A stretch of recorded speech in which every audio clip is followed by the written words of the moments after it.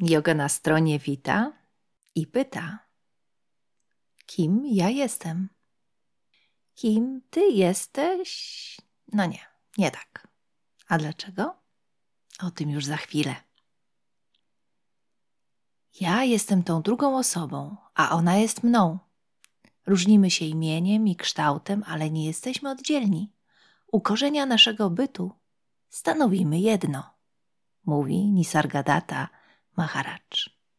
Nisargadatta Maharaj, I am that, spotkania z mędrcem, przekład Ija Lazari Pawłowska. Oszczędna, jasna okładka, a na niej palące się kadzidło. W książce znajdujemy wyjaśnienie. Gdy przyglądasz się płonącemu kadzidłu, widzisz patyczek i dym, ale jest tam ten płonący punkt, który może strawić tysiące patyczków i wytworzyć chmury dymu. Patyczek jest ciałem, dym umysłem, a płonący punkt? Jaźń przejawia się nieustannie, bez wyczerpywania swych nieskończonych możliwości, mówi Nisargadatta. Nisargadatta Maharaj to taka historia, jak to musi wpaść swój na swego.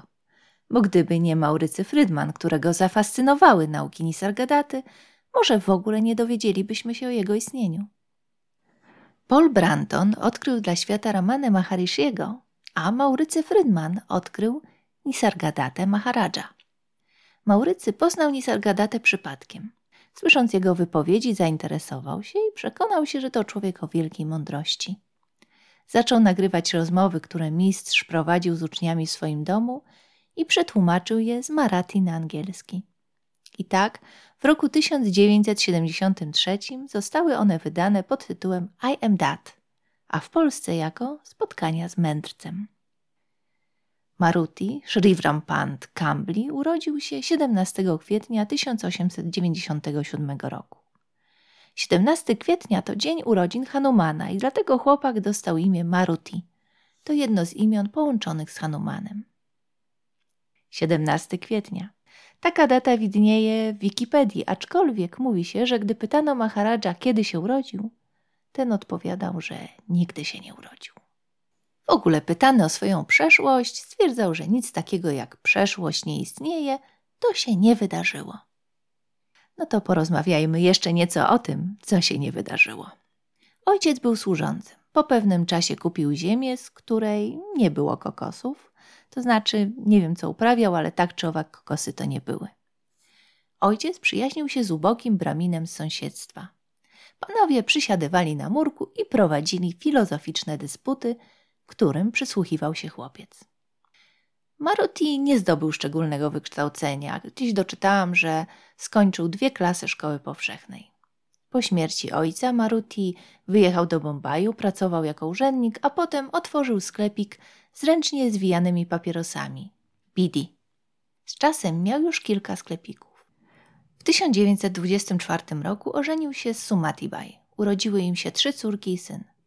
W jednym czasie zmarły jego matka, żona i córka. Sumati Bai była charakterną kobietą, od której można było dostać szmatą po głowie. Więc kiedy krewni próbowali nakłonić Marutiego do ponownego małżeństwa, zdecydowanie odmawiał, twierdząc: kiedy umarła moja żona, ożeniłem się z wolnością. Maruti poznał swojego guru, Sri Siddhamareshvara Maharaja, w roku 1933. Mistrz mówił mu: odkryj, kim jesteś. Obserwuj poczucie jestem. Znajdź swoje prawdziwe ja. Dla Marutiego to była ważna lekcja, którą potraktował bardzo poważnie. Całą swą energię poświęcił poszukiwaniu swej tożsamości i wkrótce ją znalazł. Wtedy przyjął imię Nisargadatta. Tak opisywał ten stan. Zrozumiawszy, że stanowię jedność ze światem, a jednocześnie jestem poza nim, stałem się wolny od wszelkiego pragnienia i lęku. Nie wymyśliłem tego, że mam być wolny. Ujrzałem siebie wolnym w sposób nieoczekiwany, bez najmniejszego wysiłku. Od tej chwili ta wolność od pragnienia i lęku już we mnie pozostała. Zanim spotkałem swego mistrza, wiedziałem tyle rzeczy. Teraz nie wiem nic. gdyż wszelka wiedza istnieje tylko w umyśle i jest nieważna. Znam siebie i nie znajduję w sobie ani życia, ani śmierci. Jedynie czyste istnienie. Nie bycie tym czy owym, a po prostu bycie. Gdy w 1936 roku jego mistrz umarł, Nisargadatta opuścił dom, wtedy jeszcze żona żyła, i wyruszył na pielgrzymkę. Buddha też porzucił rodzinę, by szukać oświecenia, z tym, że Maruti po pewnym czasie wrócił. Poznany po drodze mnich przekonał go, że dążyć ku oświeceniu można też spełniając się w życiu ziemskim, rodzinnym. Zastał swój biznes podupadający, sklepy opuszczone. Tylko jeden działał. W latach 50. zaczął przyjmować uczniów w pokoiku swojego domu. Jak wspomina pisarz David Goodman, Nisargadatta nie był człowiekiem bez charakteru. Lubił żartować, czasem nieprzyzwoicie. Potrafił wyrzucić z sali kogoś, kogo uznał za nudziarza, srogo przeklinał, czym wprawiał tłumaczy w zakłopotanie. Do Nisargadatty przychodzili różni ludzie.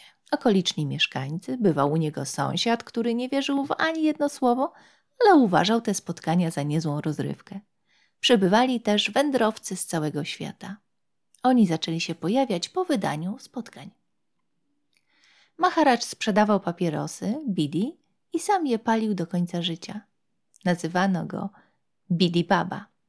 Zapewne one były przyczyną raka krtani, na którego zmarł w roku 1981. Nauczał coś, co nazwano Nisarga jogą. Praktyka tej jogi obejmuje medytację nad poczuciem ja jestem. Był nauczycielem Adwajty, niedwoistości, według której wszyscy jesteśmy jednym, a podział na obserwatora i obserwowanego to iluzja. Rozmowy z Maharadżem zostały nagrane w latach 70-71. Nagrano około 100 taśm, a 75 zostało wykorzystanych do druku. Tekst jest spisany w postaci dialogów. Jest rozmówca i Maharadż. Odpowiedzi Nisargadatty są na dużym poziomie abstrakcji, więc często wyczuwa się frustrację i zagubienie słuchaczy, co może się udzielić i nam. Niewątpliwie to lektura, która wymaga dużego skupienia i raczej dawkowania. To nie jest coś do przeczytania na raz, od deski do deski. Dostajemy lekcję dojrzałości, nierozpraszania się na rzeczy nieistotne. Zresztą czasem Maharadż zarzuca swoim rozmówcom dziecinadę. Twoim przeznaczeniem jest całość, ale ty się boisz stracić swą tożsamość. To właśnie jest dziecinada, lgnięcie do zabawek, do pragnień, lęków, opinii i wyobrażeń. Porzuć to wszystko i bądź gotów na ujawnienie się rzeczywistego. Takie ujawnienie się najlepiej można wyrazić słowem jestem. Nic innego nie ma bytu. Do przyjścia tutaj skłonił cię fakt, że nie podoba ci się życie, które znasz. Życie twojego ciała i umysłu. Możesz spróbować się ulepszać, kontrolując je i naginając do swojego ideału, lub też możesz przeciąć jądro samoutożsamienia i potraktować swoje ciało i swój umysł jako coś, co ci się przytrafia, nie angażując się w nie w najmniejszym stopniu.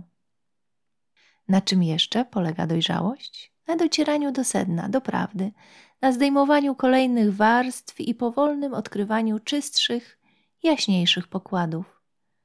Bo tam najgłębiej jest poznanie poza słowami, poza formami. Chrześcijaństwo jest jednym sposobem składania słów, hinduizm innym. Rzeczywistość jest poza i ponad słowami. To, co nieprzekazywalne, jest odczuwalne bezpośrednio, zaś skutek spowodowany w umyśle jest eksplozją. Jeśli usuniesz gadulstwo, co pozostanie? Prawda.